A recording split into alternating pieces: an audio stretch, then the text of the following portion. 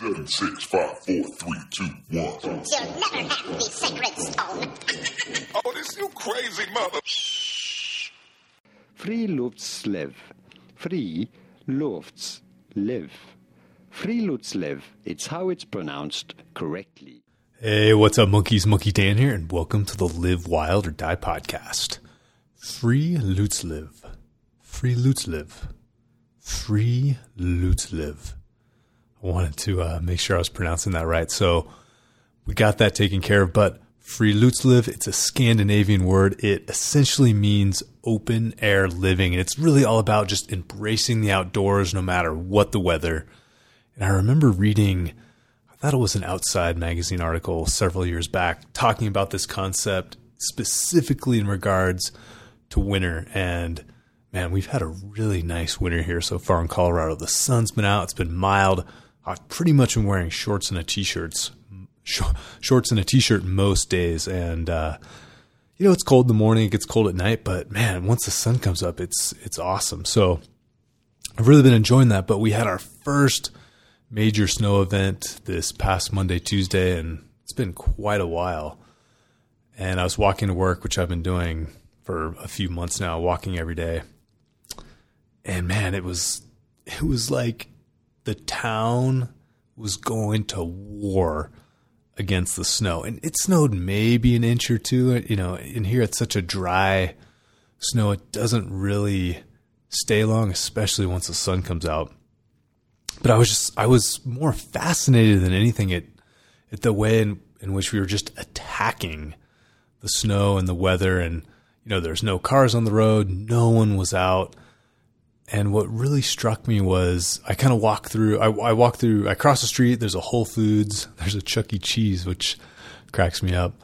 And then I kind of go past this park and ride area. And then there's a footbridge that goes over the freeway. And then I'm kind of in a not super sexy office area, but it does have a mountain view. So that's pretty cool. But at this footbridge that goes over the freeway, I've never seen this contraption before. It was like a tractor with this giant brush on the front, similar to if you've ever gone through a car wash, like at a gas station, that big kind of bristly brush that goes over your window. It was like a giant version of that. And they were just attacking the sidewalk with this thing. And I've never seen it before. And it struck me as fascinating how we fight so hard, especially here in Colorado, against the cold and the snow. And, I get it is in the sense of maintaining critical infrastructure as far as emergency vehicles, emergency access, all that stuff. But it just kind of made me think of, I wonder what the economic as well as environmental impact of all this snow removal. And again, I get there's two sides to every story, but it just made me think, there's salt everywhere and the amount of fossil fuel used for all these different contraptions. So, especially like in our little neighborhood, we don't have much to shovel at all. And again, the snow is so light. And I grew up in California, so the habit of shoveling is still something I'm developing. I don't have that mental switch. My wife, she's from Minnesota, so she grew up, in the far cold north where the snow just piles up. It never goes away. So shoveling, it's more of a habit in her mind, whereas for me, it's just something that habit was never ingrained. So I'm still working on it. But for me, what really clicked with the snow specifically was thinking of it as a workout. It's a great workout, shoveling, man. Plus you get to be outside. So I had this weird kind of mental journey of walking in the snow the other day, seeing all this going on and just noticing it really for the first time from that perspective, which made me think of the Friluftsliv concept. And having visited Arctic Norway, shout out to the wild man, Earl, Monkey Earl, keeping things wild and strong up in Lofoten. But I was there early February, and man, people are out everywhere, walking, hiking on the beach, doing all kinds of stuff. It was really cool. And I I think that's something in the States we might be lacking a little bit more of, is that Freelutz concept, that open air living. And let's see what the BBC had a really concise definition here. So it translates literally as fresh air life or open air living. It's all about embracing the great outdoors, whatever the weather, being active and immersing yourself in nature. And Scandinavians spend time outdoors no matter what season it is. And again, I think, if you live in SoCal, you probably don't experience this much. But, in Colorado, we get a decent winter here. But again, it's still pretty mild. But, it's like, yes, the snow and ice does shut down certain things, but it also presents new opportunities: cross-country skiing, snowboarding, ice climbing. And, to be honest, I've done probably more miles trail running just out of Boulder here. I've probably done more miles on the trails in winter and early spring than probably any other season, specifically because during summer I'm up in the higher mountains. But in the trails just outside of town, which we have awesome world-class trails, super, super fortunate to live so close to all this. But I've probably spent more time on these trails training for ultra marathons, running essentially on snow. And once the trail gets packed, it's a really pleasant medium to run on. It lowers the impact a little bit. And even if it's icy, if you throw on a pair of micro spikes, which I believe that's the actual brand name. Let me confirm this for anyone that might look it up. Excuse me. Micro spikes. So, are these the right ones? So I just want to make sure I'm telling you the right brand. Yeah, so the brand is called Kahtoola. That's Kahtoola. But they make something called micro spikes, and it's essentially like they're little metal spikes with chains that attach to your shoes. And you throw them on, and they're like mini crampons. I've actually done some like pretty, I'll say moderately intense mountaineering just wearing these. But man, on the trails, especially when they're new and the points are a little sharper, if it's icy, you can run all day long.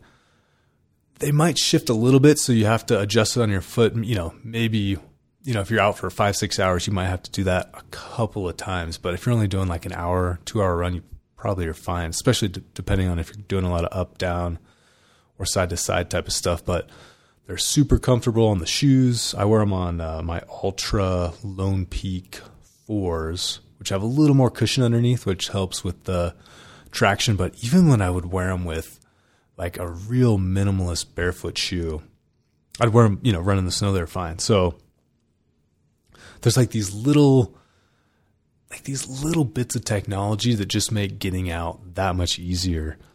And what I've noticed, especially, I've been kind of intentionally wearing shorts and a t-shirt, or just a t-shirt on my walks to and from work. And then if I'll go trail run in the morning or afternoon, sometimes I'll go shirtless actually. But I've noticed that now when it's like really cold and I put on maybe a fleece, it feels like, a mountaineering level down jacket. So I'm definitely noticing this acclimatization to cold and just being much more resistant to cold. I think it's definitely a mindset thing as well. So going on this journey of what this podcast is turning into, but continuing down the journey. So I was doing a little research on the Freelutz concept, and I came across this article. Well, let me take a step back. So I think part of embracing the getting outside, no matter what the weather, no matter what the season, is you need to create an environment and a practice that makes it more conducive to do that. And I've talked about this all the time in regards to fitness and movement. But I think honestly, sometimes walking or riding, or as an article I found, swimming can be much faster than driving in a lot of situations. And for me, for sure, where I'm at now, I think my walks, it's like a little bit over a mile. But driving might be faster, but I guarantee, especially if there's heavy commute traffic, walking for sure is faster, getting stuck at the lights and all that. And plus, it's just, man, there's like those little hits of stress you get being in traffic, and it's you can never get that time back that you spent in the car. And there's a guy, he lives maybe 15, 20 miles north. He has a website called Mr. Money Mustache. I'm pretty sure I've referenced him before, but he's really pro bike, at least in town. And, he pretty much runs all his errands and, anything that's reasonably reasonable, he rides his bike to. And he had a great analogy. I'm not sure if that's the right word. He had a great, I guess, concept or idea of think of your car as an expensive wheelchair. And for whatever reason, that really just struck with me and stuck in my mind. And I've since kind of had this, what's the right word? I've since become very averse to driving and trying to essentially avoid driving at almost all costs. There's just certain times where it's more or less impossible or whatever. But for things that it's like a little bit inconvenient, I've really been trying to ride my bike or walk more for the last several years. And, I think all that movement adds up, and like all those little bouts of cardio, of movement, and just being outside, I think they add up to really your health and wellness and probably happiness. And again, thinking back to it more like as a purely efficient or, walking, riding purely for efficiency. I went to school in Washington, D.C., epic traffic. I never owned a car out there, never drove really at all. But man, when I had my bike, for some reason I didn't get a bike till after living there for a few years. But once I got it, it's like there were trips that you would take a cab and it would take, it could take an hour to get across town in a cab. But once I got my bike, it would take me maybe 20, 30 minutes. It was awesome. So there's definitely some efficiencies you can get, even though you have to do more work, which, I readily look forward to 99.9% of the time versus having to drive. So again, I know everyone's got different situations, but even if you can add a little bit more of this into your life, especially in wintertime when we tend to be cooped up a little bit more, we're not getting as much more sunlight.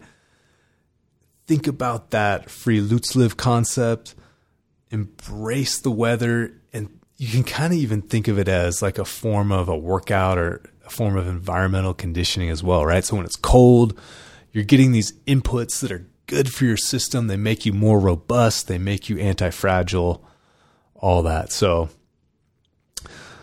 I thought that was kind of an interesting thought journey to go on. But yeah, there was just something about these like futuristic snow scrubbing machines that really, again, it wasn't like I was disgusted. It wasn't like I had this really negative reaction to it. It was more of a fascination of this battle against nature and the elements and all that. So thank you, monkeys, for listening. You guys are enjoying this podcast. I appreciate the comments. I appreciate the feedback. I love getting questions from you guys. And if you could share it, that really helps to spread the good word of the wild and grow the monkey family. So thanks for tuning in. I'll see you guys out there. Monkey on.